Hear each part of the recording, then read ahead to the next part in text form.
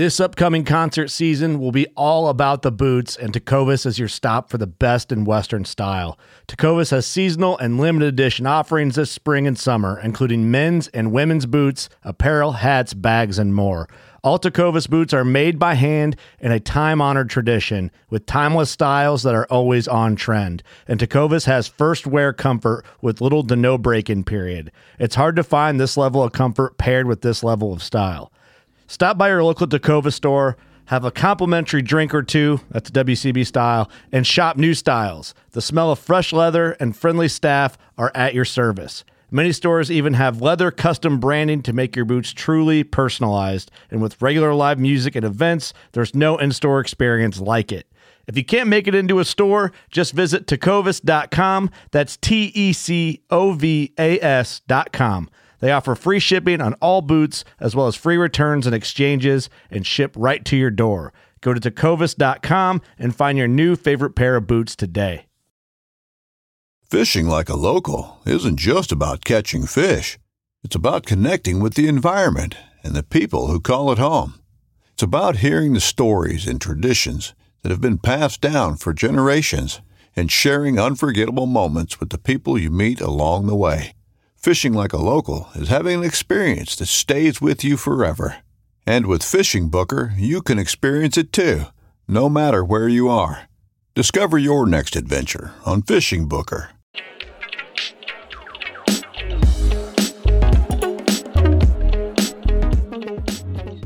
All right, welcome back, everyone, to another exciting episode on the Tide Chasers podcast, where each and every week we try and bring you something fresh and interesting information to make you a better angler. Now, before we get started, if you haven't already done so, please make sure you subscribe, like, and follow us on all your favorite podcast platforms.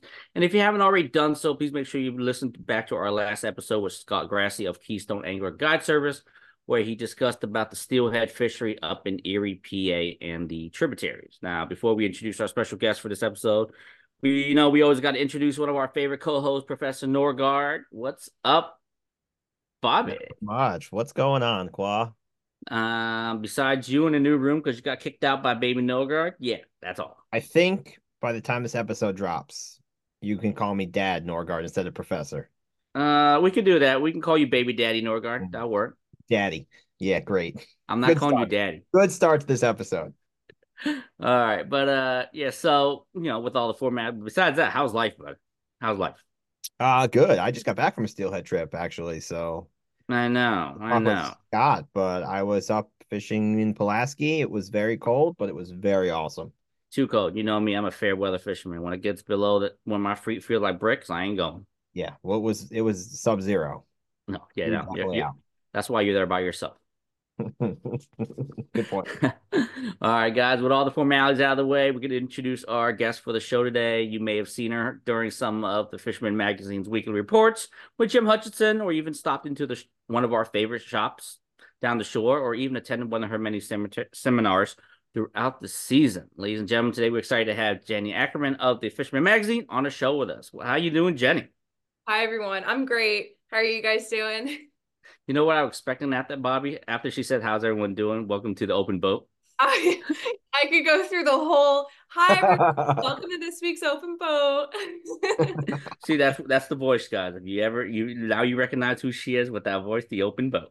Yep. All right. So how you been, Jenni? How's the season going so far? Fantastic. I mean, right now, if you hear me on Jim's videos, you might be like, "Oh, she sounds under the weather." Yes, I am. I caught a cold, but I think I'm just going through withdrawals from the lack of fishing I'm doing. But it's fine. Wishful thinking, fishing's around the corner, just getting my stuff ready for the spring run and everything, and just being busy with like all the shows. Yeah. So many shows are going on, and it's a lot of fun, like seeing everyone at the shows and doing a ton of seminars at those shows. So just keeping busy in the winter, it's the best. That's all we can do to scratch our itch, man. All we can do. We're not cold weather fishermen like Bobby that freezes in sub temperatures just to catch fish. I don't know. Blackfish counts, I think. Well, I'll blackfish if like I've had icicles on my eyelashes. I do not care, but it's just been she's a bigger fisherman than you. Yeah. Yeah, I'm a big pansy when it gets cold. I can't stand at that rail for blackfish. I've done it once, maybe twice, standing at that rail, freezing cold, can't feel my thumbs, can't feel my fingers, and waiting all night, all day for that one scratch bite. Yeah, I'm not doing that no more. I've had like a majority of my past trips canceled on me, so I've been very upset about that, and I haven't had time to go back out. So I have like separation anxiety with blackfish. I miss them so much. And well, that and besides, I mean, you can't make that call because the weather hasn't been fair for any of us neither. No, not It's at been all. keeping all the boats so inside, so can't really do much about that. So yeah, just like how we start each and every episode, we want to know where it all started, Jenny. We want to know. So growing up where I live, like you're blessed with easy access to the ocean. Like I have pictures of me when I was little, like catching fluke at the inlet, and I had like this giant fluke and I was holding my Barbie rod. That's like a classic picture. I always love to post when Instagram has those little throwbacks of you when you're younger, stuff like that. That's my favorite one. And then catching like little snappers off my friends' docks and everything. And growing up, like I fished when I was younger, and then as I started getting older, like getting into high school and college, I played a lot of basketball, so I kind of took a step back. But then now I'm like retired from basketball. My bones hurt. So taking on fishing full time for me, it's now become like a stress reliever for me. It's great. I love fishing. I love learning about the fish I catch and just trying to make a difference in the fishing industry and everything. It's a lot of fun and it's a true passion of mine. Gotcha. Now, did like who got you into fishing at that young age? So a lot of my family members did it. I mean, we still all fish together, like my uncles and my cousins and I. We've had fluking trips on the Miss Michelle where we're all fishing really hard trying to get that pool winner fluke, and my uncle Victor just dead sticks his rod in the rod holder and walks away and comes back with like almost a 10-pound fluke on the end of it. I'm like, what the heck? So it's always like a fun little competition and stuff with my family for fishing. Very cool. And do you guys still do those like family outings once in a while? Yeah, Now, a in lot and a out? lot of the times, like I'll shoot my cousins over a text, be like, "Hey, I'm going to the back bay to catch stripers. You want to come?" And like they'll come along, and like it's always fun. It's a learning experience too, getting out and fishing with them and just catching up. It's always a fun little like family reunion type deal. Very cool. Very cool. Did you have any mentors along the way? You know, anyone that you kind of like took you under their wing and kind of showed you the ropes, even till now? Oh yeah, like ever since I started working at Grumpy's, those guys have really took me under their wing. Like Ray and Sean and Bobby and all of them, like and Frankie, they've all helped me out become a better fisherman. Like Ray, I have to thank for so many things with fishing. Like he taught me like so many different tactics for fluke fishing and jigging for blackfish.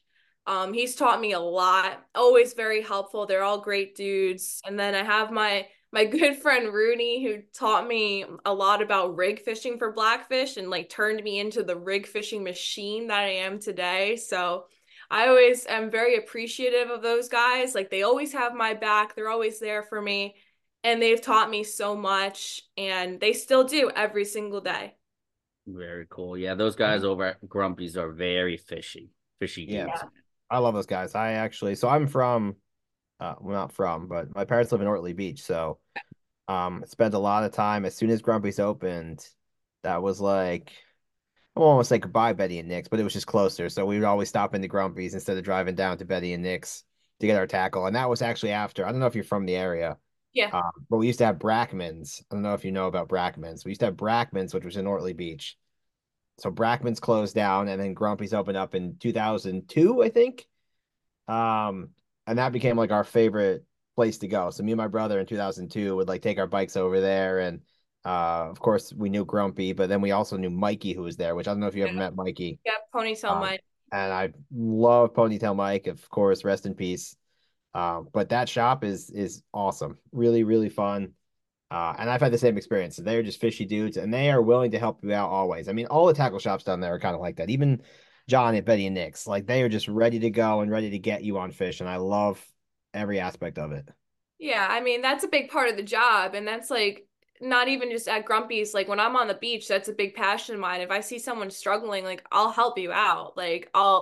If you're doing something, I'll be like, hey, bud, try this instead. Like it's rewarding for me to see people learn and then like catch a fish, and seeing that excitement on their face, they're like, oh my God, thank you. Like they're all happy and everything. And that's like what matters for me. It's that reward you get from like helping someone out and helping them get on fish. It's a great feeling. How did you end up working there? What was the story behind that? So I always used to go in there. I would stop there before hitting Island Beach to go fishing. Like didn't matter what season it was, but I would go in there and I would always like mess with Grumpy. Grumpy's like my favorite person. Like majority of the time, I just call him like Grandpa because he's basically like all those dudes are basically like my family at this point. They're all great people, and I would always mess with Grumpy and I'd be like, oh, I'm going fluking. Are you excited? He's like, no, I don't care about fluke. But of course, that's his shtick. You know, he loves it. He's the nicest guy on the planet. And it just got to the point where like Ray was like, Jenni, do you want to just work here? And I was like, yeah. So I started working there, and the guys were like, oh, we got to be really careful about what we say around Jenni. We got to be nice. We got to be like, and then I was like, oh, you don't even know. Like, there's like there's me, and then there's like me at like Grumpy's when there's no customers around. I talk like a sailor. Like I'm at their level. They're like, oh, we don't have to put our guards up around Jenni. She fits right in. Like that's just the tough as nails type person I am. But I mean, don't get me wrong, Grumpy's, you go in there, we're gonna help you. We're not gonna roast you or be mean. Like we want to see you all get on fish. So Oh, that's very cool. Definitely. That's a random story though. You just walked in one day and the guys were like, "Just you want a job?" And they're like, "Okay." yeah, I was like a regular in there, and Mm-hmm. I think they saw like it's Jenni. She fishes hard. Like she'd be great to work in there. And ever since I started working there, I mean, I think I've been there for almost 3 years now at this point. There's been an influx of like women coming in, like looking for me, and then like dads coming in with like their little daughters, and they're like, look, there she is. And of course, like the guys have my cover pictures printed and put up on the wall. So like these guys come in and they show their daughters, they're like, look, there she is. She's on the magazine with that fish. And they're like, the little like daughters are all like, oh my gosh, like I want to be like you when I grow up. So it's really cute to see, and it's like something that's really rewarding to hear, especially towards me, because like I want to see more like women in the fishing industry, like going Yeah. out and fishing and like working hard and all that. And it's a nice thing to see. It can make you basically almost cry, but you don't want to be tough fisherman and you don't cry at anything. No, most definitely though. We all, you know us. We've always supported women anglers on this channel. Like we had Coral on. She's fantastic. Yeah, Co- she's an absolute boss. Yeah, Coral's she's definitely a boss now. So Yeah. we enjoyed having her on. For us, it's just like it's not. We don't see it as it's a male or female sport. For us, it's a whole sport as in itself. And the fact that you are getting involved and getting these young lady anglers involved, it makes the world turn even better. So it's always great seeing ladies like you that are just introducing and also getting these ladies excited about this kind of sport. Yeah, they need someone to look up to. Yeah. Like they need like a proper female in the fishing industry. Like Mm-hmm. there's a ton of us. Like you said, Yeah. Coral, and it like we work hard and everything. And there's so many of them that are actually fishing, and we have full-time jobs too, but we're fishing and we're showing people, we're not flaunting other things. We're Mm-hmm. just actually fishing and like making that a good impact within the fishing industry. It's not, some girl on a poster holding a fish. It's the real thing. That's how fishermen, like women in the fishing industry, should be the real Yeah, thing. that hit deeper than you think, as I'm expecting a little girl here in a few weeks. So Yeah. you can expect to have one more fan come March 3rd, I think. Oh my goodness. But Well, but I'm what's very really excited funny is for that. I think women in the industry actually have a lot more power than the men at this point, which Mm-hmm. is awesome. Oh yeah. I mean, there's incredible anglers. I mean, Coral's just one of them, right? I mean, I run mostly in the fly fishing world, but right, Mhm. Abby Schuster up in Martha's Yeah. Vineyard, like, she knows her shit and she runs it up there. And then there's Paula Shear out in Calgary, and then on the Delaware, there's Anita Colton. And honestly, when you think about these places, they're the ones that get named now. So Yeah. Yeah.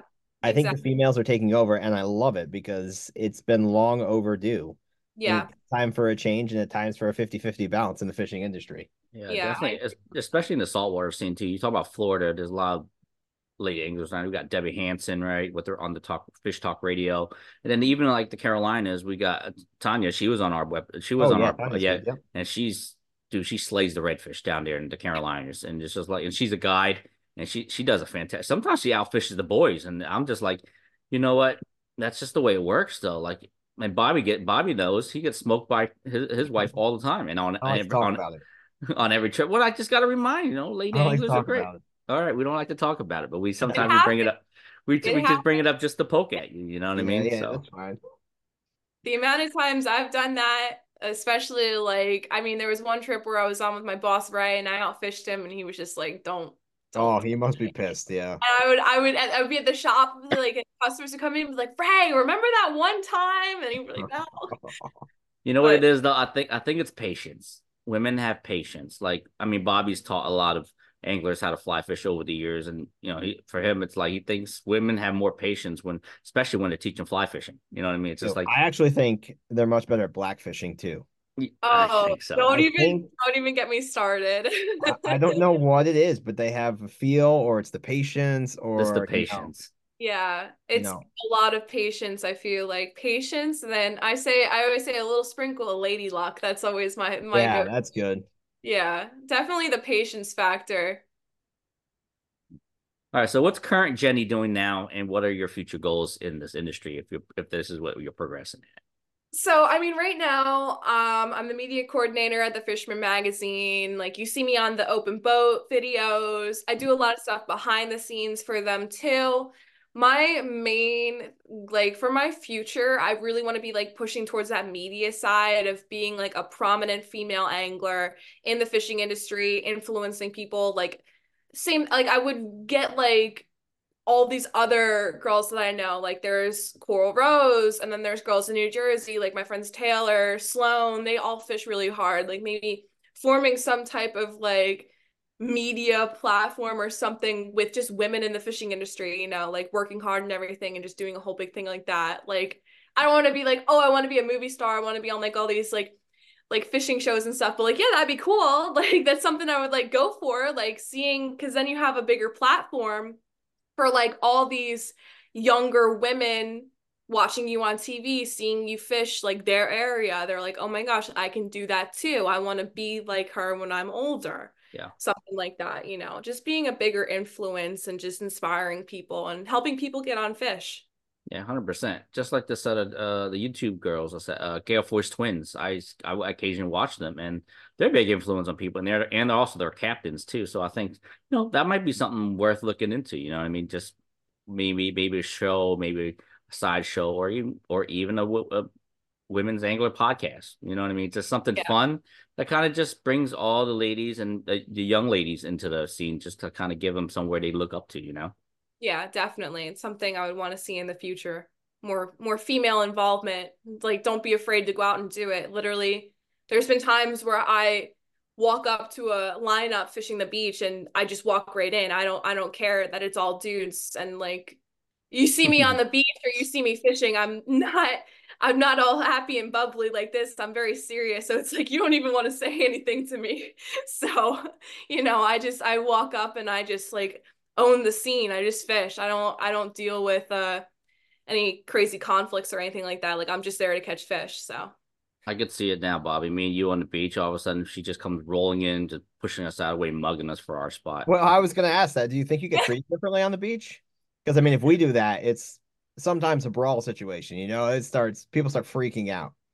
I'm not afraid of, like confrontation. I've had it plenty of times where I'm fishing at night up north in the spring run where I Mm. had dudes see me and they're like, oh, let me pick on her. I just ignore them, or if it gets to the point Nice. where I'm like, listen, bud, like back off. Like, I don't care. Literally, I'm not one to want to start anything, and I politely see if there's a space, I'll go.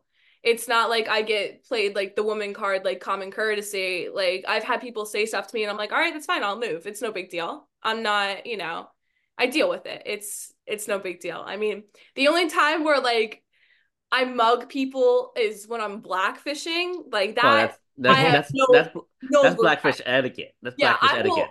I will mug you. I will come up next to you and be like, "Hey, how's it going?" After I just watched you basically feed a fish for 10 minutes and miss every hit. I can't. Like I have to go over there and just strike up a little conversation. I mean, the amount of times I've been mugged by like my buddies, like the grumpies guys, like my one dude that works there, Sean, mugs me like all the time, and I'm like, you better stop. Like, so I return the favor. So it's the only time where like mugging like etiquette is like allowed, I guess. Mm-hmm. That's the only time mugging is allowed when you're blackfishing. That's the one thing where mugging is allowed. So it's all right in New Jersey, guys. You're allowed to mug other people when you're blackfishing. Just don't mug me. You'll get a nasty look. I mean, you'll probably get a nasty look because I look like I'm gonna murder someone when I'm blackfishing. Because that's apparently the face I make when I'm hyper focused. Is I just look like a serial killer. But that usually keeps people away because I'll look and like they'll look at me and then they'll just go to the other side of the boat. Yeah. All right. So you did mention it earlier, but you do work for the Fisherman magazine. Explain some of your roles at the magazine and tell us what it's like working for that magazine. It's a lot of fun. I remember basically before I started working there, I did my internship with them, and they never had an internship program. And the internship program started because of me basically harassing Jim at the fishing show saying, "Hey, can I be an intern? Hey." And like every single show I was at, I would come up to him. I feel so bad for doing it, but hey, it got me my job now. So thanks, Jim. You're the best. Um, but basically my title is media coordinator. So I do like run their social media, like on their Instagram and stuff. Like I'll have posts that have to go up and everything. And then I graduated from Monmouth University. Side note, summa cum laude. Don't want to shove it on Oh, the 4.0 GPA. But listen, it's not like I don't know, it's not on my business card or anything, but hey, it's a good subtle flex. But I graduated with my BFA in graphic and interactive design and my minor in marketing. So I use both my major and my minor to like design ads for companies that advertise in the magazine. I run like their e-newsletters and stuff like that, and I do like back-end coding on the website. So I do a lot, and it's a lot of good stuff to add to like a resume, and it's a lot to learn, and like I'm appreciative of that because it's like I love learning. Literally, like I'm a sponge for any type of knowledge I could gain, which is always a good thing. No, there's nothing wrong with that. I tell people that all the time. No matter how much I know fishing, I'm always a sponge. My head's always open, and I'll absorb any kind of techniques, knowledge, or anything you're willing to give. so what did you do as an intern? And is there now an internship program that everyone should know about at the Fisherman magazine? Listen, I mean, they haven't really talked about an internship program since I started, but I feel like if you want to work for not even just the Fisherman magazine, anywhere, and they don't have an internship program, reach out to them anyway and be like, look, I could be doing this and this for you. This would be a great internship opportunity for me and a potential hiree for you guys. So, like, if you want to reach out, like, to a company, like just do it. Like don't be afraid. Just don't be like, "Oh, they don't have an internship program. I can't do it." No, do it. Ask them. Like a company should be willing to be flexible to like work with you. And I mean, you're an intern, so it's like, yeah, the extra help is appreciated. But basically what I did when I was an intern, I got to work with who I work with now, my buddy Donna. Donna and I do like the graphics department and stuff. I was doing like a bunch of the different ads for New Jersey and basically learning the ropes of how those ads change per season. Like, you got the Norma Kay switching from, whatever they're doing to their tagathons and then switching to back to blackfishing in April. So you have to change those ads as the seasons go. And you get to know the people who advertise with the magazine more. So it's really cool, like learning more of like the ins within the industry. Because of course you learn part of the ins through Grumpy's, through like the marketing industry, and then you learn more of it through the Fisherman magazine with these different boats, like tackle shops and different companies that advertise with the magazine. So it's really cool to see. Gotcha. See, I was about to say, she's about to say, this is how you do it. And then Jim's about to get a text message and I know. Instagram messages, Facebook messages, bombarding. Hey, Jim, are you doing an internship? Hey, Jim. Yeah, literally, like I walked out to him at the Saltwater Expo and I stood there for 5 minutes because he was having a conversation with someone. And I'm pretty sure I had like my resume I made in my senior portfolio class, like, and I was like, hey, Jim, take this here, take this, like, please, like, I want to be an intern. But I mean, it worked out. So, you always gotta, you don't want to seem like you're being pesky, you're just being driven. Like, I'm a very Yeah. driven individual and like I want to get something done. So it's like that's how I got to where I am today. So you don't want to be shy. You want to, push it but not overdo it. Just stay driven and just try to reach your goal no matter what roadblocks come in the way. Very nice. So, I mean, we talked a little bit earlier about Grumpy's, and one of these days I'm going to bring Ray on. We'll try to get him to get on, see if he's comfortable with it Yes, no, to talk about the shop. But and you already discussed how the guys treat you there and everything. But let's tell the little viewers a little bit more about the shop. It's just the kind of like the brief statement of what the shop has, what it has to offer, and what makes them one of the best shops in that area. Grumpy's is, I mean, I'm not going to be just because I work there, flexing everything. Like, I love it. Like, literally, it's the best shop on the island. You literally come right onto the island, it's right there. You can stop before you go to Island Beach, or literally, honestly, go right up the street. I mean, we tell people that in the fall run, I'm like, you don't have to be going into the park, bud. You can be going right up the street and catching the same fish that are in the park. It's all the same structure out front.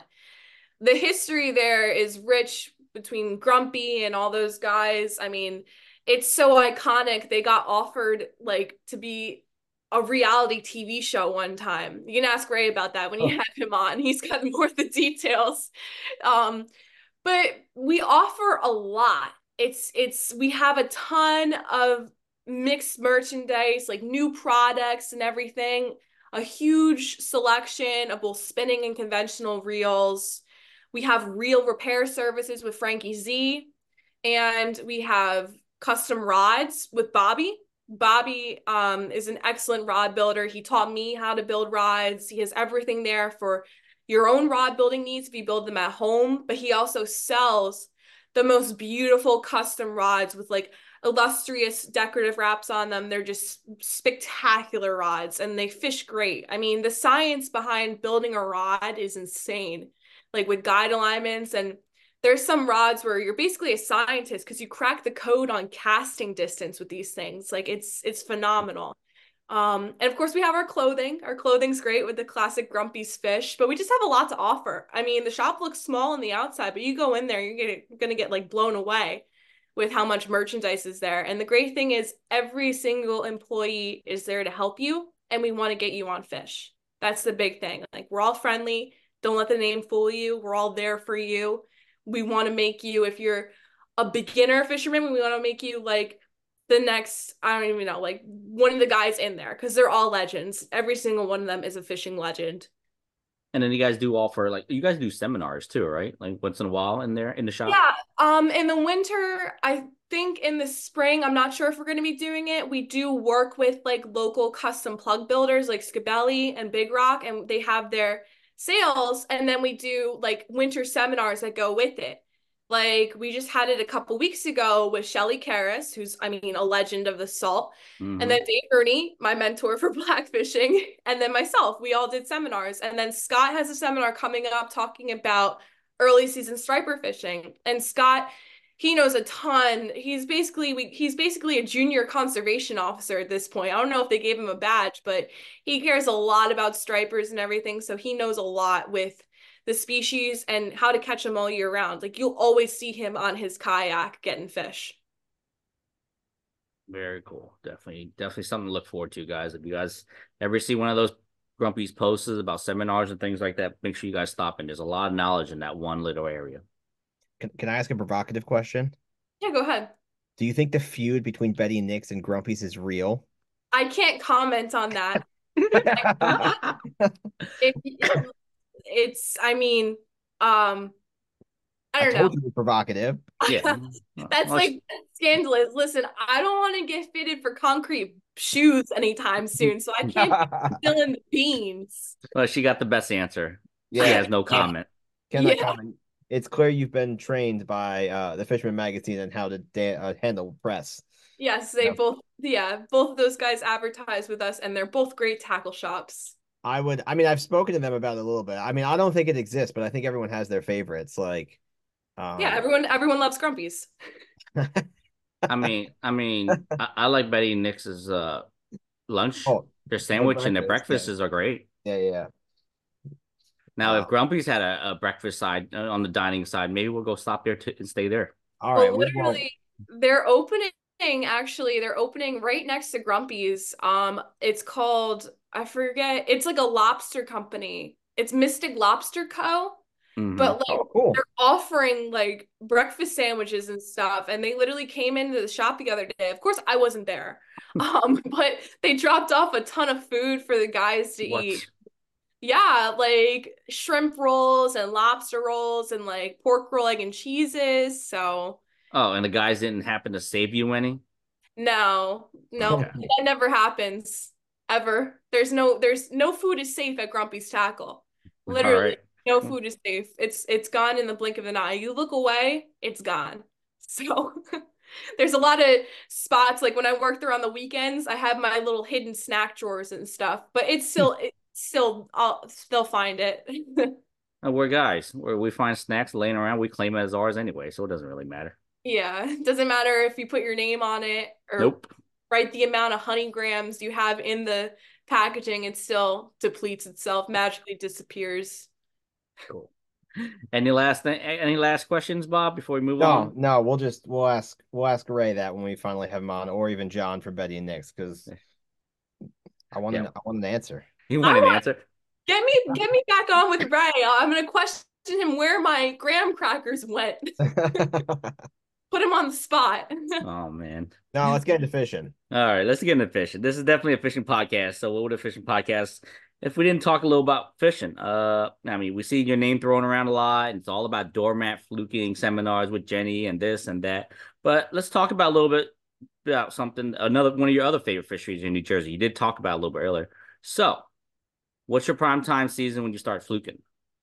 So literally I will start opening day. I have spots by my house, like in the backwater, like the back bays and stuff, where I will find fluke. I will spend all day trying to find fluke, and then I will find them, and it makes me very happy to find them. So literally I'll start early season. A lot of times, like for South Jersey guys, it's really good in the back bay early season. Yeah.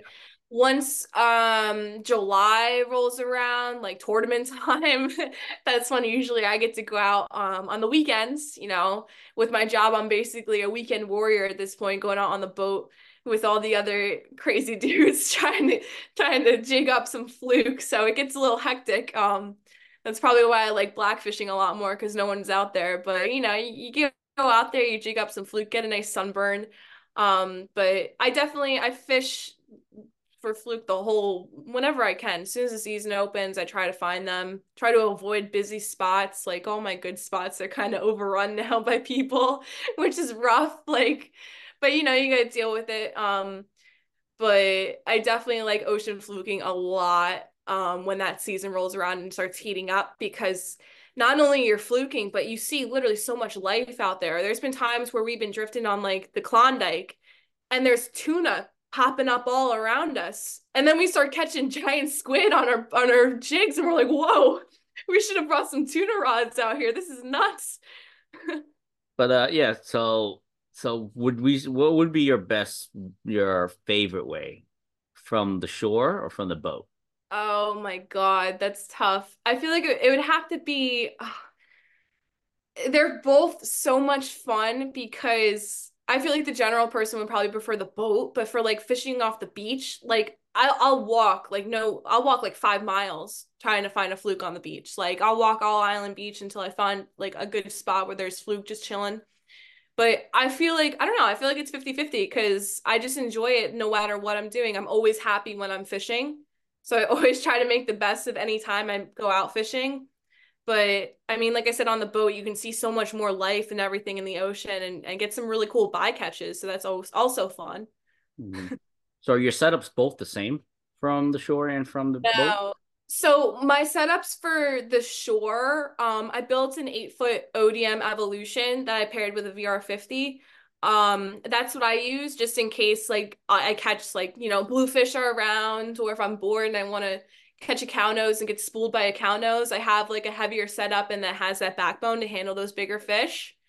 My fluking setups from the boat are, I have two spinning rods that I bring. They're both very light tackle. I built both of them. One's an old All-Star that Grumpy gave to me. That's like older than me basically, and the other one's the Raw Geeks SC5, the St. Croix Legend Extreme Blank. I use those for pitching up current. So those are paired with 3000 size reels. So they're nice light combos I use when I'm fluking out there. And when those things get bent on a fluke, oh my God, it's scary. They get beyond bent in half, so especially that All-Star. That thing, that's the Hollywood rod right there. You get like a little Exactly. sundial on, you're like, oh, it's a doormat, get the net. And then it comes up to 5-6 pounder. I'm like, I'm sorry, guys. I'm just excited. Oh man. So usually what's your favorite bait of choice from shore and from the boat? I literally I use the same, like, well, starting off with like the rig I just use a classic bucktail teaser rig. I'll use like a Magic Tails hoochie jig on the bottom, and then paired with just a 6/0 bait holder hook for off the boat. Like for off the surf, I'll use like a 4 with a hollow teaser from Tsunami. And then my bait of choice, I started getting into this bait. It's actually it's kind of new to the scene because gulp has just been getting so expensive. Mm, And like when you definitely. see the package, I mean, no shame to gulp, but like I see your marketing scheme, I see what you're doing. But you squeeze the package and it turns to mush. So I got contacted by a company out of Florida that they're called Q8 Super Bait, and they've sent me like these grubs that they're in juice, so it's like the same concept as gulp, like that have been crushing the fluke like all the past summer seasons. I just used it like last summer, and I'm like, oh my God, this is great. And they're durable. That's my big thing. I'm like, I gotta have like a durable bait. And with the way gulp is being made, they Yeah. fall apart after one fish. I'm like, I'm losing money here. So the Q8s like hold up really well, and they come in like that curly tail grub, and they come in a ton of different like even freshwater options too. So I've been using them a lot with my fluking, and even just like if I go blue fishing in the canal, you'd expect that thing to break after one bluefish. I had one that I was using as like a trailer for my bucktail that like literally caught like 4 to 5 bluefish on, and it was still intact. I was like, this is phenomenal. It's like these things are bulletproof here. They passed the bluefish test. Yeah, bluefish were created for tackle companies. Oh I yeah. I feel like that. Everything from plugs to like, yeah, gulp and all that. Bluefish were made for tackle. But whenever bluefish are in, especially the gators, freaking tackle shops love them. I love them too. I'm forever thankful for bluefish. I miss them. They're not as prominent here anymore, No. but every time we get a mullet run at Island Beach, I'm always like hitching a ride with Sean to get down there. He'll net mullet, and then I'll hook into bluefish that are chasing them. And we'll literally have a system where I'm reeling in the bluefish, and the bluefish is chasing the mullet into shore so he can throw his cast net at him. Oh, nice. So But we are like the mullet lords when that season comes around. man, the mullet season, I mean, mullet run is really good, but we don't. It's always predominant because it'll be like it could last 2-3 weeks, then a big storm comes in and it ruins it all. We're Yeah, they're just like, gone. Yeah. yeah, cool. All right. Last thing about fluke is technique wise, everyone has their own style. Everyone has their own way of they jigging. What is usually your typical technique from the beach, and then also say from the boat. From the beach, literally, I'll just start at one spot and just, cast it out a little and then slowly work it in. And then if I don't have a couple bites after the first couple of casts, I'll walk a little bit down, do the same thing, and then walk a little bit down, do the same thing, until I find a bite. And, if I get a good bite, I'll just stick around in that spot for a little bit. But if it dies down, I'll keep walking. So my steps really go up when I'm fishing from the beach. I get a good workout, walking all that stretch of beach. But off the boat, I like to like fish pitching up current. So that's using like the light rod I was talking about, the 3,000 size reel. Like I don't like jigging with a conventional, like a heavy conventional. Like my arm gets tired. I'm not old, but like it just gets tired. Especially if I'm out fluking. Sometimes it's like 15-hour trips if I'm lucky enough to fish a tournament. But I really like pitching up current with light tackle. Just fighting those fish on light tackle is just so much fun. And with the rods I use, you could feel the bites like and everything. And it's basically I have a huge section of my seminars where I talk about pitching up current, basically spilling the tournament winning tactics secrets Right. there. All right, spilling all that, everyone's going to get on the tournaments and just use your own tactics to beat you. Yeah, literally. That's horrible. I'm turning them against me. No, but I really don't care. I'd rather see people catch big fish, like especially on using a tactic that like I was taught. Like that's something Ray taught me and he doesn't mind. And you know, seeing people catch fish like that, it's great. Yeah, I feel that way too. And I don't know what your opinion is. Like always, everyone always says you need to put in your time and work and you know and figure it out and work it yourself, right? But some people like us that we do seminars and stuff that we teach techniques and things like that. People are saying that we shouldn't be doing this because they have to learn it themselves. I feel like we're just helping them. Doesn't mean we're going to walk them to that spot by holding their hand and tell them to drop right there and catch a fish. We're just giving them an idea, tips, and tactics on techniques on how to catch these fish, how they use them, how they adapt them to their area. That's totally up to them. Yeah, like you can lead a horse to water, but you can't make it drink. Like I see it as it's not a competition. Like if you need help, I'm going to be there to help you. And I like helping people. So it's just basically if you learn something new, that's great. Like I'm always down to learn something new when I'm fishing. And I've been lucky enough to fish with a lot of good guys that are willing to help me and help me improve. So I'm thankful for that. So like that's something I would want to do in return.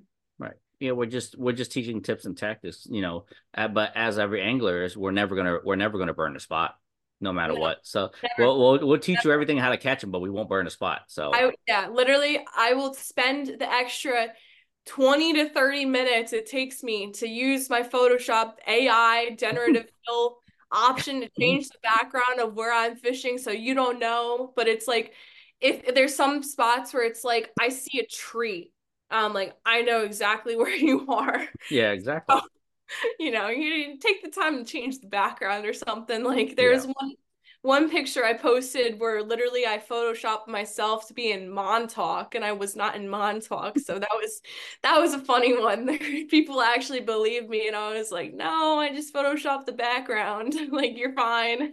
I don't find it as critical. I mean, some people go crazy over it, and it sounds like you could do too. But like in saltwater fishing, the fish move. Mm-hmm. Yeah. Everyone has of course, there's a fluke honey hole someplace or some plot, right? I understand that, but for like when you're on the beach and you like erase the houses, like I Yeah. always find it funny because like you can go to that same spot the next day and catch absolutely nothing. Mm-hmm. Yeah, like fish have tails, they move. Yeah. They don't stay in one spot. Like, and at this point, no spot's a secret, so no one should Yeah, really be exactly. getting that heated, especially when you're fishing the beach in the fall. Yeah, Like, no. there's people driving on the beach, people can see you land a fish. It's not a secret, bud. Like, you see where you are. Like, it's no big deal. Like, and everyone is entitled to catch the fish that they find. Like, no means of however you found the spot, like if you're on Google Maps or anything, but you just got to, try to find a spot on your own. But I wouldn't be playing true detective, zooming in on Instagram pictures, being like, oh, they fished here, let me go there tonight. And it's shoulder to shoulder with people. Yeah. I mean, that's how the places are now these days, but it's sometimes you just got to find a spot yourself.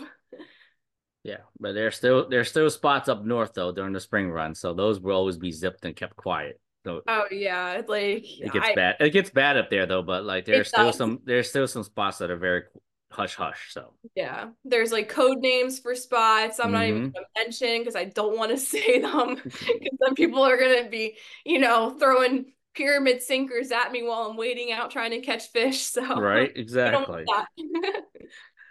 All right, well, so that was a wealth of knowledge on the fluke fishery, but that's not your only true love though, is it? So what is your favorite fishery to target in New Jersey? I mean, I love them all, but literally blackfishing is my favorite. I'm so passionate about the species.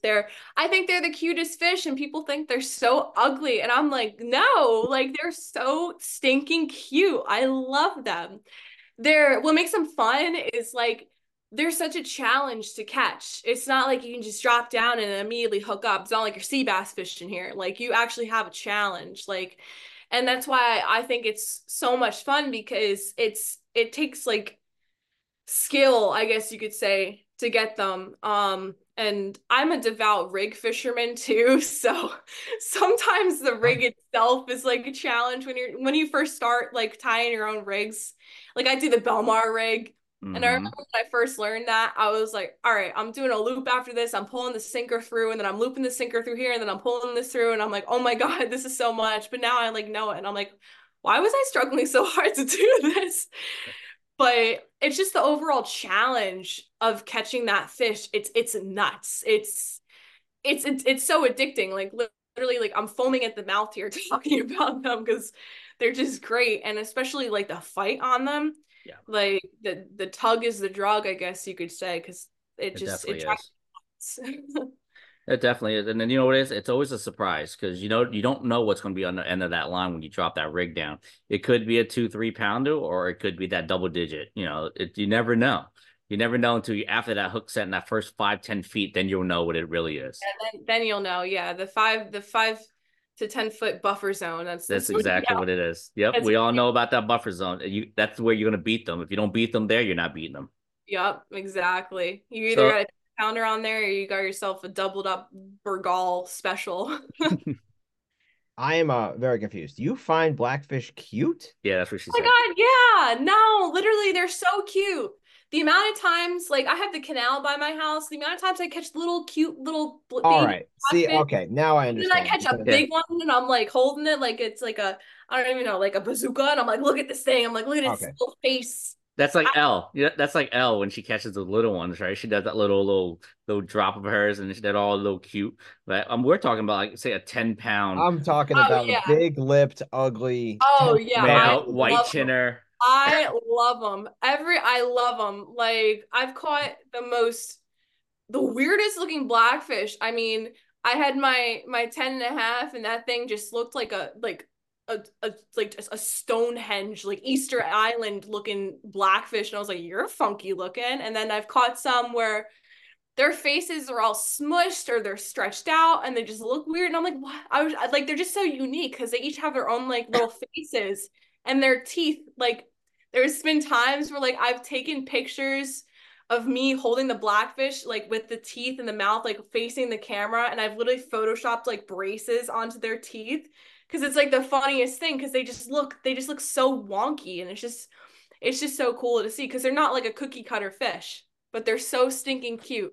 And I will like fight anyone on that fact because I love them so much. They're just It's the lips, Bobby. It's the lips on the white chinners that drives it for her. Like you had no comment on my last question. I have no comment.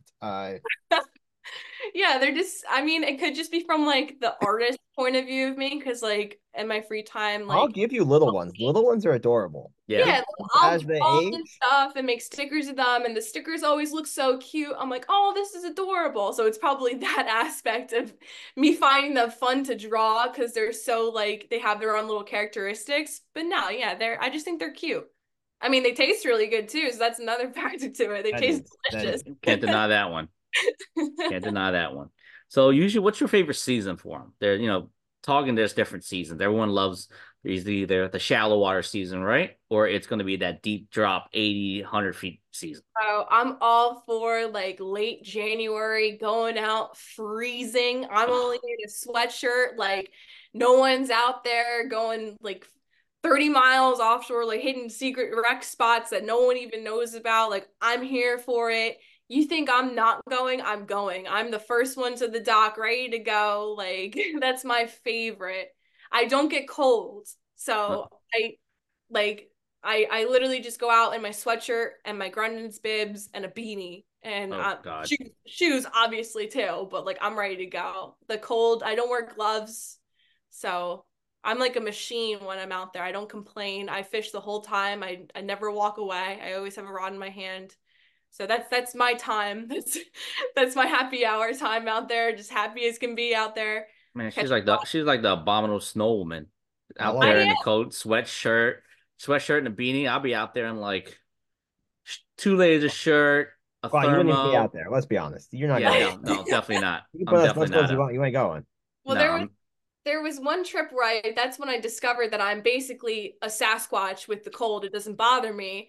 I had my stormer jacket on and I was setting the hook on these fish and I was, I was rig fishing, so I had to pass the rod over and my sleeve was hanging down too low and it was getting caught. So I was losing all my fish and I was like, oh my God, I was getting really angry.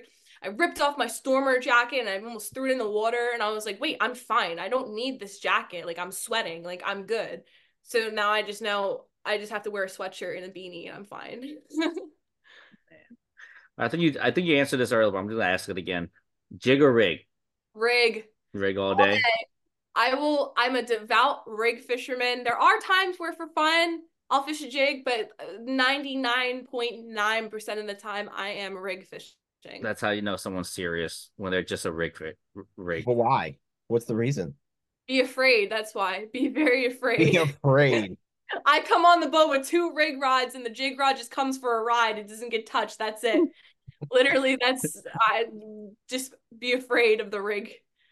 She only breaks out the jig when it's tied slack, so she can play around with it. Yeah, I get to just let some line out, make sure there's no wind knots or anything in it, and just let the spool run for a little. I mean, have you ever seen Frank Mahalik's in his seminars? He says the big fish are at slack, so slack tide is the big fish time. So all right, let's break down this tackle. So you're a big rig fisher lady. I say lady. What's your rig setup? What's your tackle for a rig setup? So I fish the Belmar rig. That's the Mm-hmm. only. I mean, it's crazy how many rigs are out there. Like everyone has their own like secret rig. I mean, the dropper loop, the snafu. There's so Mm-hmm. many different ones. I just fish the Belmar rig. I mean, that's Just a what Belmar rig on a single hook or Belmar rig no, with I the do a sliding slide. hook? Yeah, Sliding I hook. have a Okay. sliding hook. And then yeah, that's what I fish with either usually 50 to 60 depending on where I am. But I like the slider rig like with the Belmar because I can do half a crab. I can split it, put one crab on one hook, put another crab on the other, do the good old little crunch under my shoe and drop it down, or I could get a little perfect cherry white and put that one crab on both hooks and have the hooks kind of like hanging out both Mm-hmm. ends of it. There's a ton of different crab cutting methods too when it comes to, I mean, blackfishing in general. You can do the same thing with the jig, but Yeah. there you can just it's whatever they're hungry for. Yeah. Yeah, I found that blackfish anglers are very I would call them superstitious, right? Because they always have a certain way they like to do things. And they'll Yeah. do it until it doesn't work no more, and then they'll switch. Yeah. Yeah. It's very, I don't even know if I would say scientific. It's very, I don't know. I guess not scientific. We're not all blackfish scientists out here, but Yeah. we have our own systems. Yeah. It's just we have our own ways of doing things here.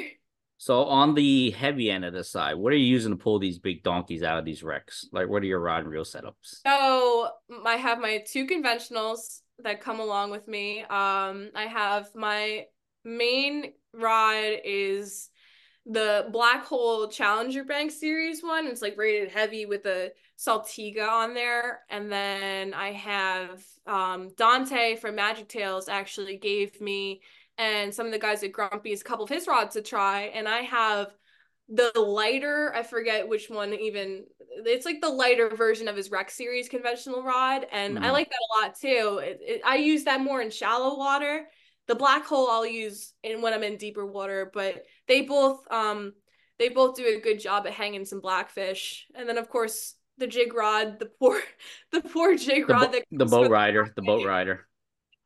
that's just what I use for fluking too. It's just my Rod Geeks SC5 St. Croix. That just comes for the ride. Yeah, it I'm works. surprised Dante gives you anything if you hate the jig so much. Well, literally, I mean, That's a good one, Bob.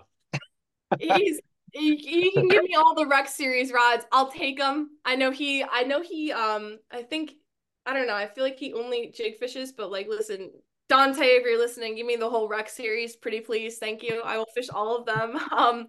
But he did give me the jigging rod too, which I will use in the canal because the canal is like the one spot where I will jig fish for blackfish because they're like pets in there. So I'll jig fish for them and then I just release all the canal blackfish as a Very lot more people should be doing.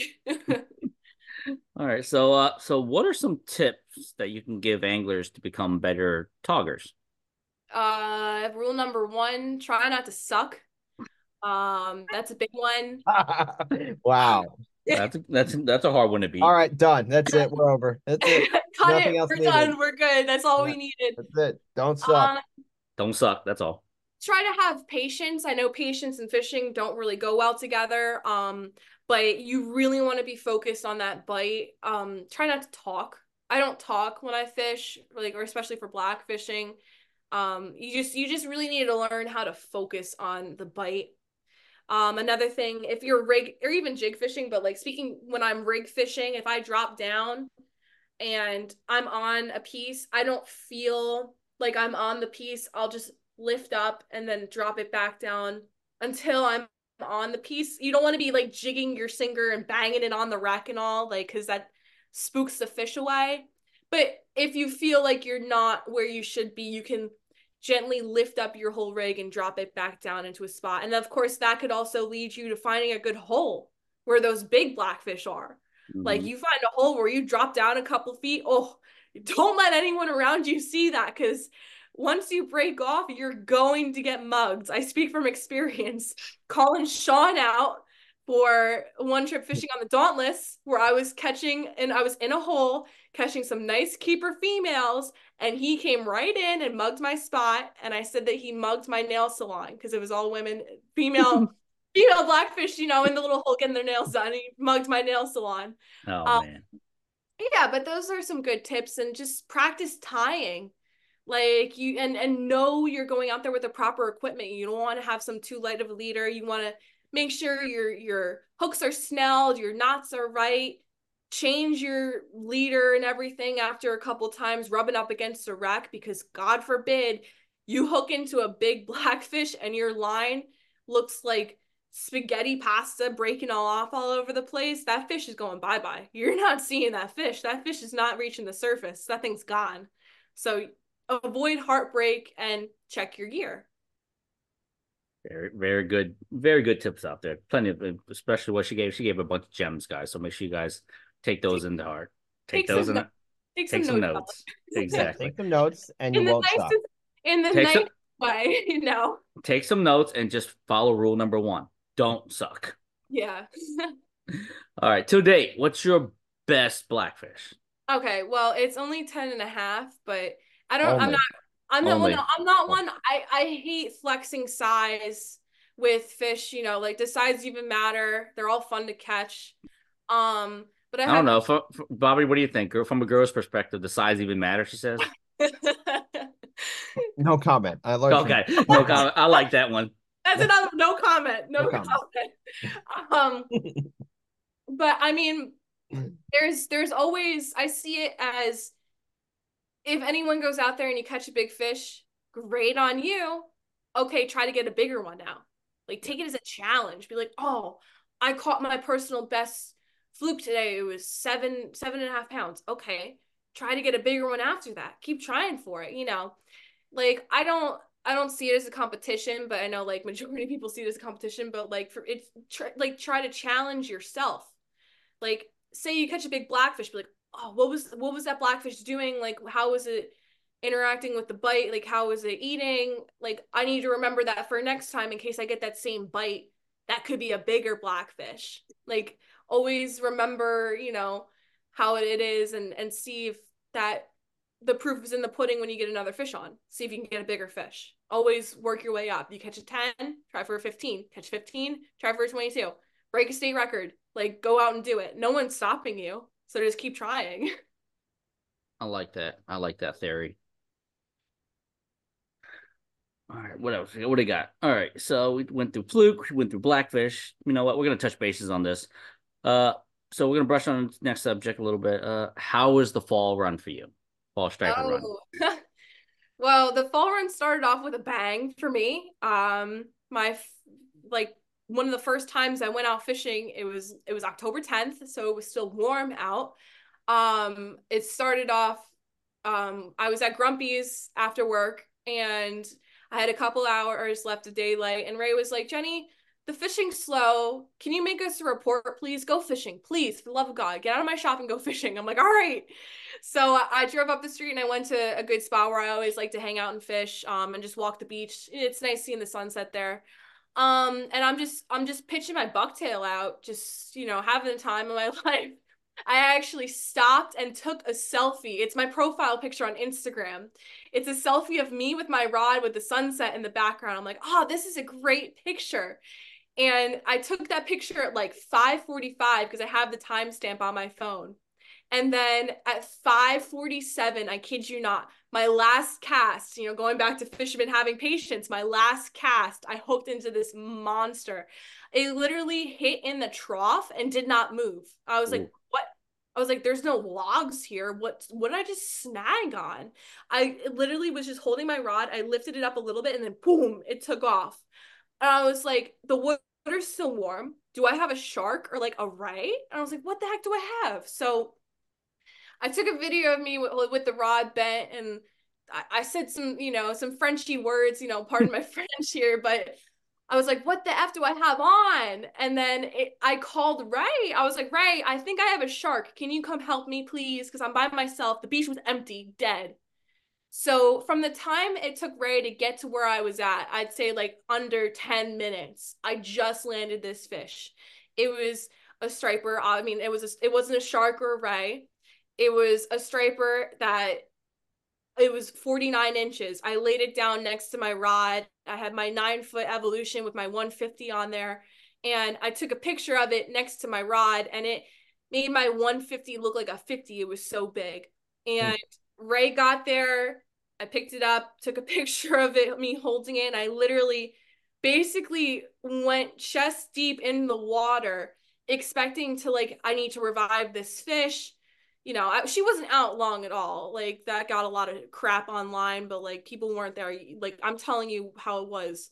But I put her in the water, expecting to need to revive her, holding her by her tail and under her belly, and she took off. She was gone. Like, she swam off, and the phrase swam, air quote, swam off strong, but she actually did.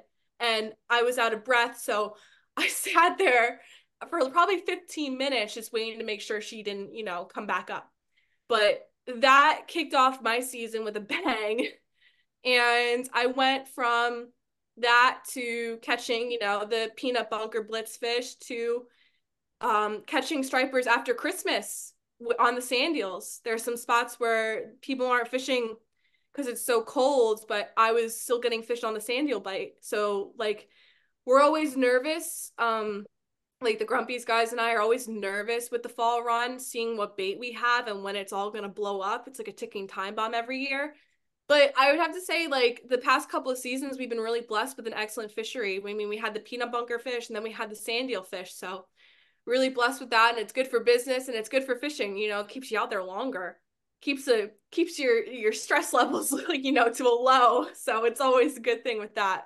And it had a lot of people out there, and like I said before, there was a lot of women out there too, which is good to see. There was a couple of times where I had some other fellow female anglers in the lineup hooking up in some nice fish during blitzes. So it was really great to see. That's always good to see. For us, it's the past few seasons have been an incredible fall. And I think it just helps out our industry a lot more down there, because, a lot of these bait shops, they are really dependent on how good of a fall, or even that kind of the summer too. So we're glad that it's bringing a lot of fishermen down there. I mean, it may be combat fishing in a sense, but at the same time, you know what? It's helping our industry. We're okay with that. Yeah, the amount of times we had guys come in this fall with treble hooks in their faces or hands, necks, random spots. I'm just like, I'm like, no, you can't be in here, bud. You need to go to immediate care, please. Yeah. I'm like, what do you expect me to do? Take a picture of it? I'm like, yeah, I'll take a picture of it. That's gross. But no, I'm not taking that out of you. You got to sign a waiver. Man, so that's a good fall fun experience, definitely. But so let's get into the sex subject, and we talked a little bit. We brushed on a little bit, Laura, but we're gonna brush on a little bit more.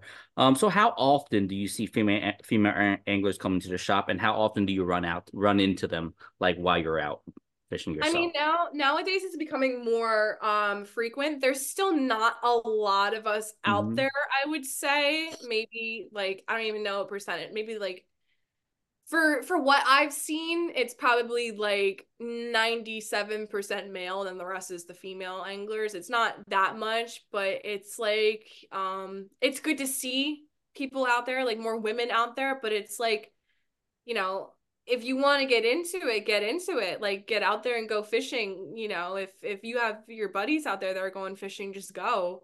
Or if you want to get into it as a new hobby, just learn and just do it. It's something anyone can do. It's not a male activity. It's not just a female's activity. It's for everyone. Fishing is for everyone. Like, and it's just like, what's stopping you? Why don't you want to do it? I mean, there's been times where people have come up to me and they're like, "You're a girl. Aren't you afraid to fish the beach by yourself?" And I'm like, "No. What do I have to be afraid of?" Like, you know, yeah, I'm a girl fishing by myself, but I mean, I take care of myself and I make sure I'm safe. You should never feel unsafe, especially fishing and like on the beach. Never feel unsafe anywhere. And that's, I mean, a common fear for women, of course, you know, like going through college, like every single one of like all my girlfriends, they had mace like either in their backpack or on their person at all times. It's like this fear, and it's kind of sad to see because it's stopping a lot of people, a lot of women from doing something that they want to do. Like it's just, you should just conquer your fear and go out there and do it. And of course, like I always try to say, like, if you see me out there, come fish by me. Like, don't be shy. Like, you can come up and talk to me and fish by me. Like, I'll make sure you're safe. Like, I have no problem running my mouth if a guy's giving an issue. Like, I don't care. Like, but it's like, come up and fish by me. Like, I'm friendly, and like, it just makes you feel comfortable being out there. And then soon enough, you'll be able to go out there by yourself and then fish. It's just, it's overcoming that fear. Yeah, speaking of young females approaching you, have you ever been approached by young females out on the beach and also at the shows? Like how do they interact with you? I've had a lot of positive feedback. I mean, just recently I was at the New York Boat Show, and Joan Maxwell's like the owner and CEO of Regulator Boats talked to me. She's like, "I love female representation in the fishing industry. Like, you're out there every day fishing, like good for you." And I was like, "Oh my God, can I get a regulator?" Like, but I was like, amazing. I was like, this lady has worked her butt off in the fishing industry, and look at where she is now. And I'm like, that's so inspirational. But like I've had people at the shows, like they want to take pictures with me, like their husbands will come up and be like, "Oh, we watch your open boats," and then they'll show pictures of like I've literally had a guy come up with like a whole photo album book. He's like, "Look at these pictures," and I would point out, "Oh, look at your wife like catching fish," and she'll come up and she'll like be like, "Yeah, that's me," and like it's just engaged in the conversation and be included. Like it's all inclusive. But I mean, like I'm gonna be at a lot of shows coming up doing seminars too. So I literally, all women are welcome. Like come and learn, come talk to me.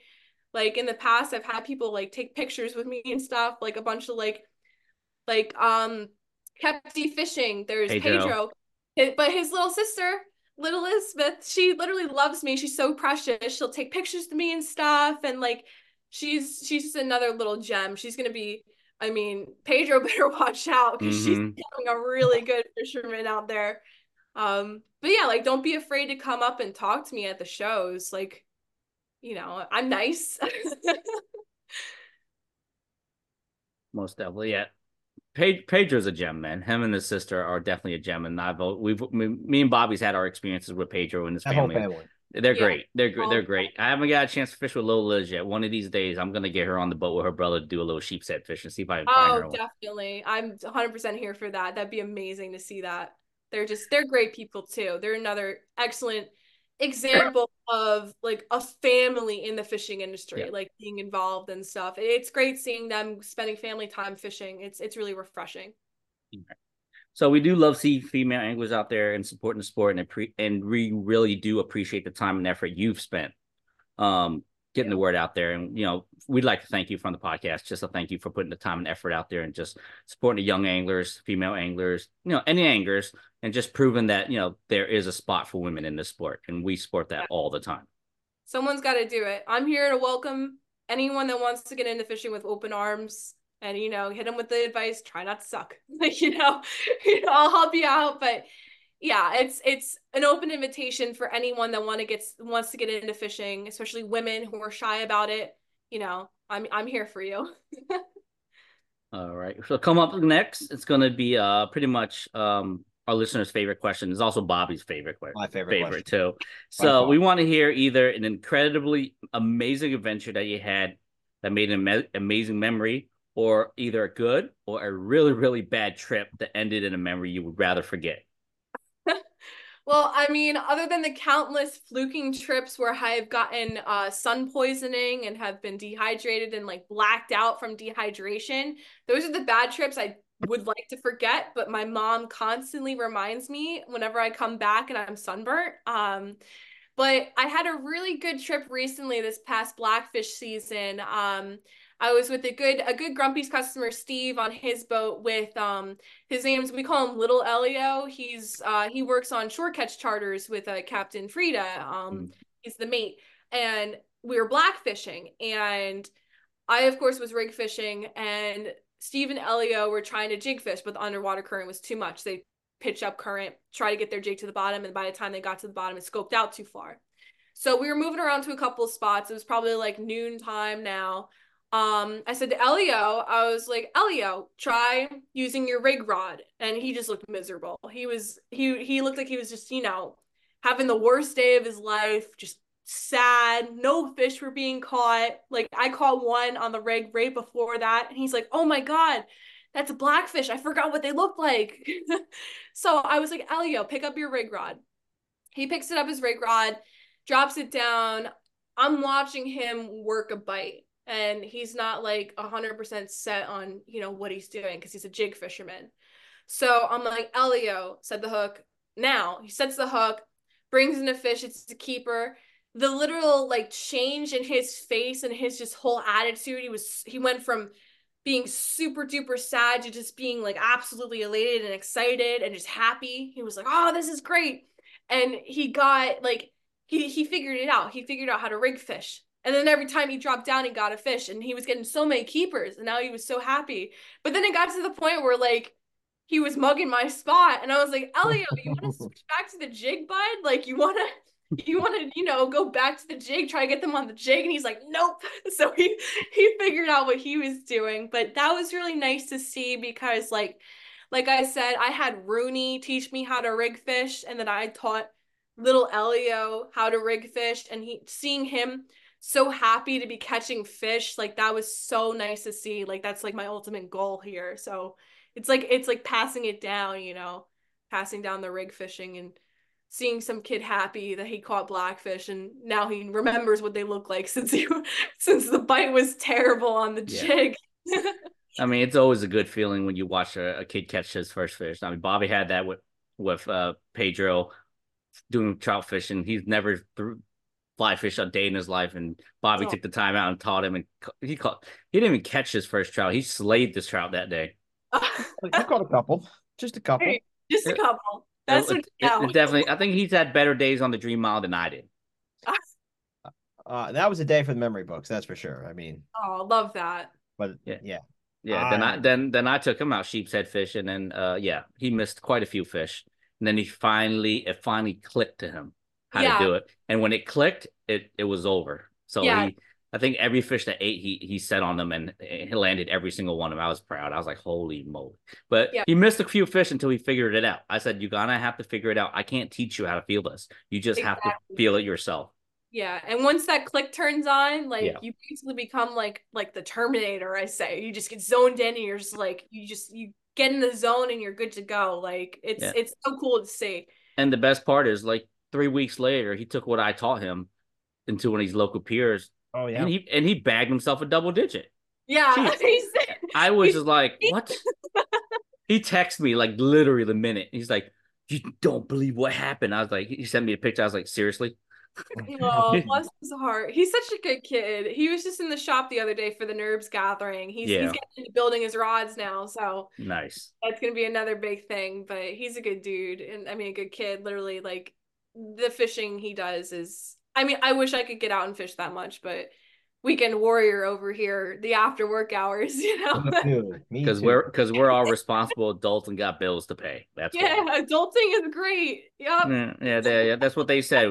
You're gonna appreciate growing up. You want to be an adult? No, we don't. Take me back to being a kid, man. Oh, I want to be fishing every day. Exactly. No worries. I run home. There's dinner on the table for me. All I have to worry about is going to school. Yeah, exactly. Man.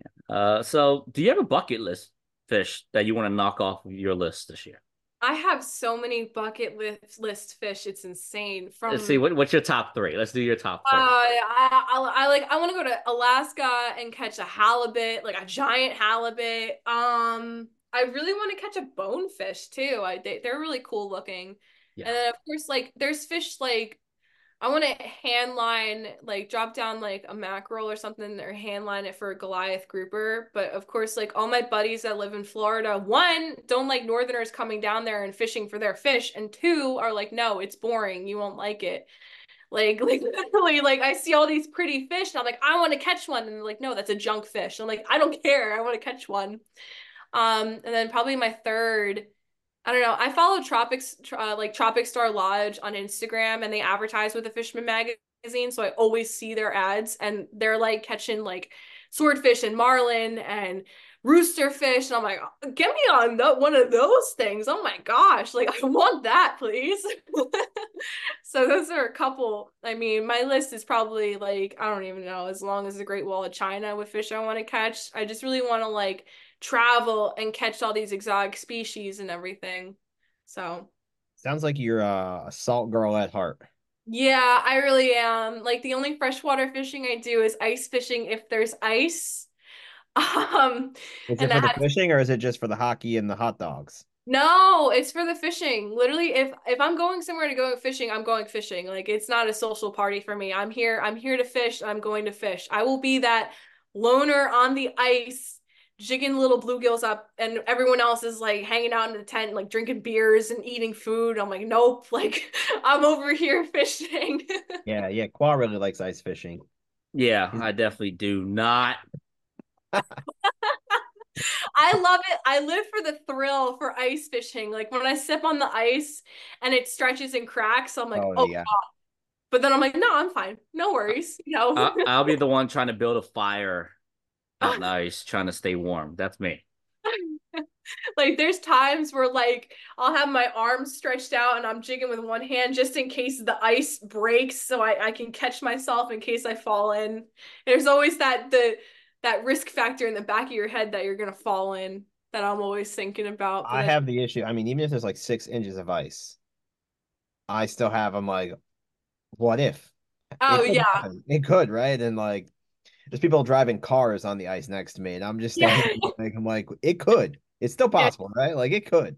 There's So, too many what ifs with fishing. The amount of times I'm like, oh, I'm walking barefoot on the jetty, I'm gonna fall and crack my head open, and I'm like, no, just go, you're fine. Like yeah, exactly. there's so many what ifs. I'm like, no, just trust your gut, just do it. You're fine. Like, don't worry. Man, the only time I'll do ice fishing, if it's one of those luxury ice fishing shanties, you get the stove in there, you get Yeah, like the the little house. heater, and you get the little bed. You can just take a nap and just wake up and then fish in the little hole. Yeah, I'll do that. The ice fishing Airbnb experience. There you go. That's my style. All right. So if just say this podcast was to sponsor you to go anywhere to fish in the world, which we won't because we don't make any money because we don't make any money. Where would it be, and what species are you targeting?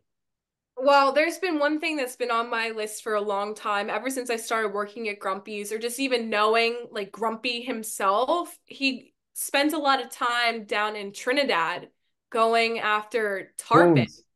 Yeah, big tarpon. And I mean, in Trinidad, they treat them a lot differently than how they do in Florida. I won't get into the details, Yeah, but yeah. there he literally has pictures of him and Ponytail Mike and like Bobby and a couple other guys went down there and they're just catching these giant tarpon and I'm like, oh my, on the Radical, the boat was the Radical. And I'm like, oh my God, I want to do that. Like that looks amazing. And I'm like, my passport is set. It doesn't need to be renewed anytime soon. I'm like, I want to go. Like giant tarpon and just seeing they're fishing next to these beautiful cliff sides there. It's just You should pitch that to the Fisherman magazine Oh, for like, a Trinidad tarpon report. like, listen, next week's open boat, I'm going to Trinidad. Can you please cover that for me, please? Thank you. What do you know about this Trinidad tarpon, Bobby? She said Trinidad. You automatically said Poon. Yeah. Yeah, well, I know Mikey and Grumpy every year for, I mean, I don't know, do they still do it? They would go to Trinidad for a week. Yep. Yeah. And I hated that week because then there was no one in the shop. So it was Yeah. like an empty shop and Yeah. No one was in there. yeah, I really Probably hated that had week. Little right in there. But they would come back just like you're saying with the pictures. And actually, he might still have it. There used to be a stack of pictures on the counter. Yes, Um, that stack, there's a stack, a book, the tarpon scales, there's the trophies, the yeah, check right. won because they did the tournaments, they did the tarpon tournaments, and they won many tarpon tournaments. They're actually now in the back in Bobby's rod building area, but now we're gonna move it out to like, if you're ever in there, there's a spot where all the custom rods are, where there's like clouds painted on the ceiling. We're gonna Mhm. build that upper area to kind of be like an in memoriam shrine for Cool. Ponytail Mike. So his picture is gonna be up there, and all those tarpon pictures and everything, and basically just make that a nice. He deserves that, Ponytail Mike. So Absolutely. Yeah. it's He gave me a custom fly rod right before he got sick that I use all the time now for salmon fishing and steelhead fishing. The interesting though thing getting back to Trinidad is the way that they treat the tarpon down there. Like to yeah. me, tarpon are like this elusive fish, and I want to get real intimate. It's like, so I don't really like the way they fish because I want to be in like a little flats boat and like creep up Mm-hmm. quietly and Yeah. like get real Yeah. intimate with it. And they're on like this big boat, Yep. holding the tarpon in a way that we would definitely deem inappropriate. Oh Um, yeah. Like you'd be getting scolded yeah, by.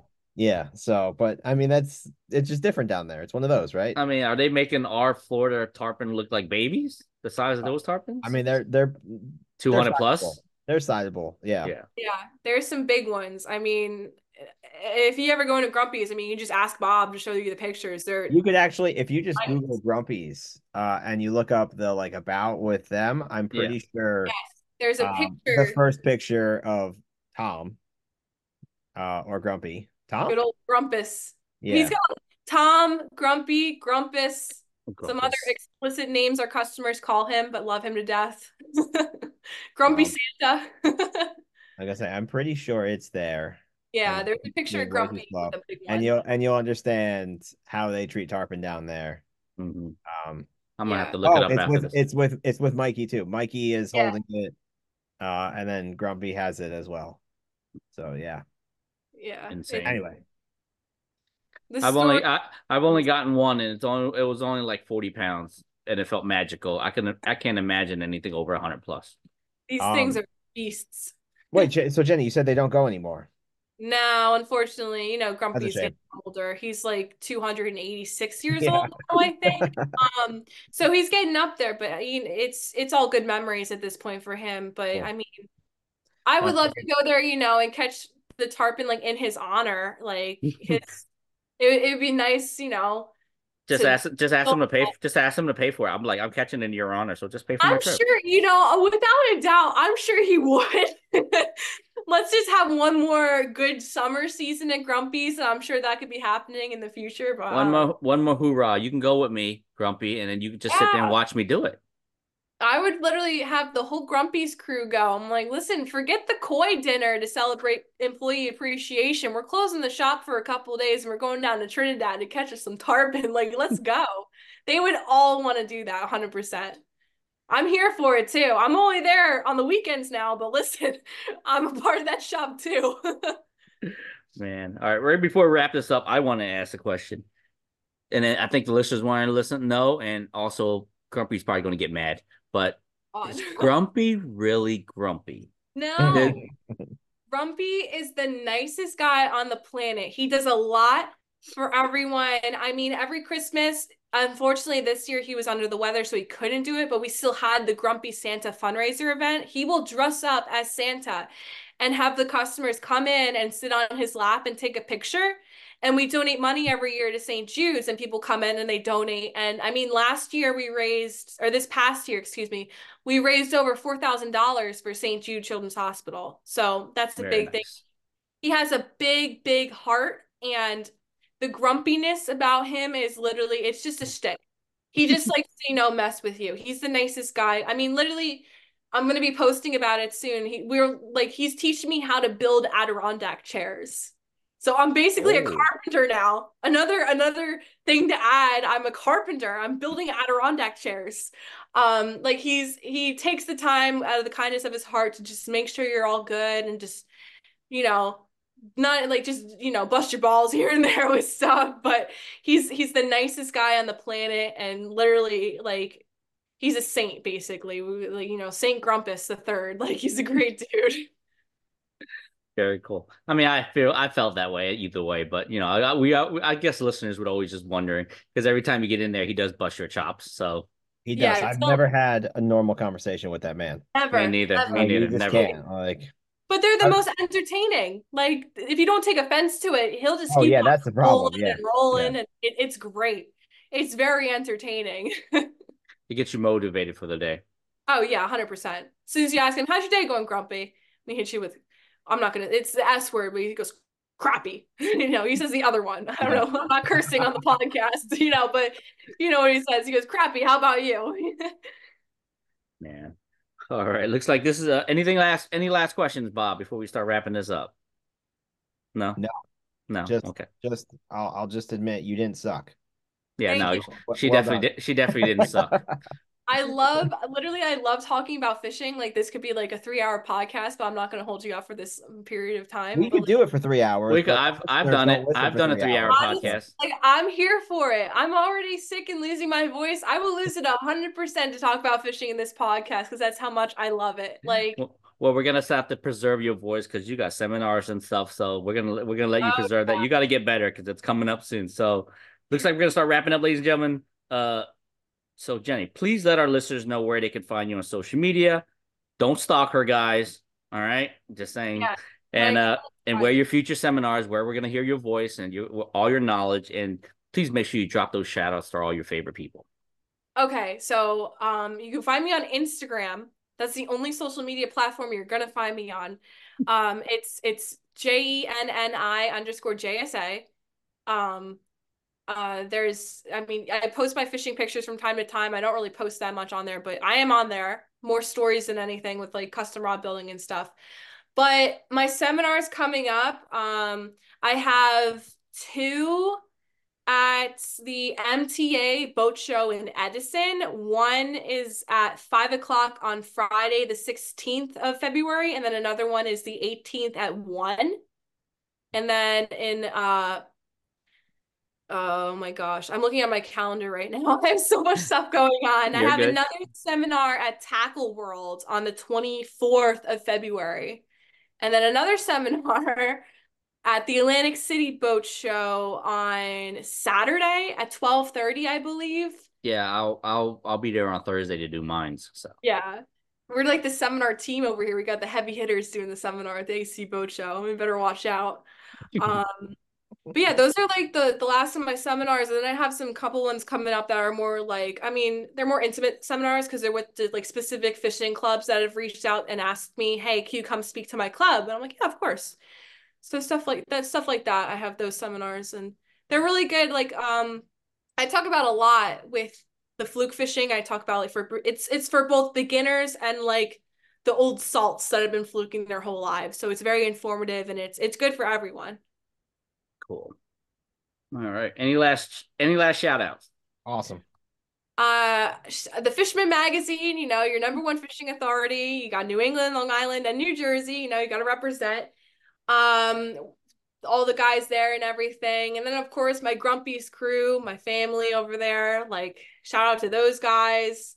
And then, like, everyone I fish with, all my buddies that I fish with, I'm forever thankful for all you guys and everything, and putting up with me when you're fishing, especially Rooney. He's got a lot of patience dealing with me when I'm fishing, because I'm a handful sometimes when I'm not catching fish, but it's always fun, and it's a great time out on the water with everyone. All right, perfect. So besides that, that's about it, ladies and gentlemen. Once again, thank you, Jenni, for hopping on with us on the podcast and dropping some knowledge for us and for future anglers. Once again, ladies and gentlemen, if you haven't already done so, make sure you follow, subscribe, share our podcast, let people know where you found us and where you listen to us. And until we see you guys on the next episode, tight lines.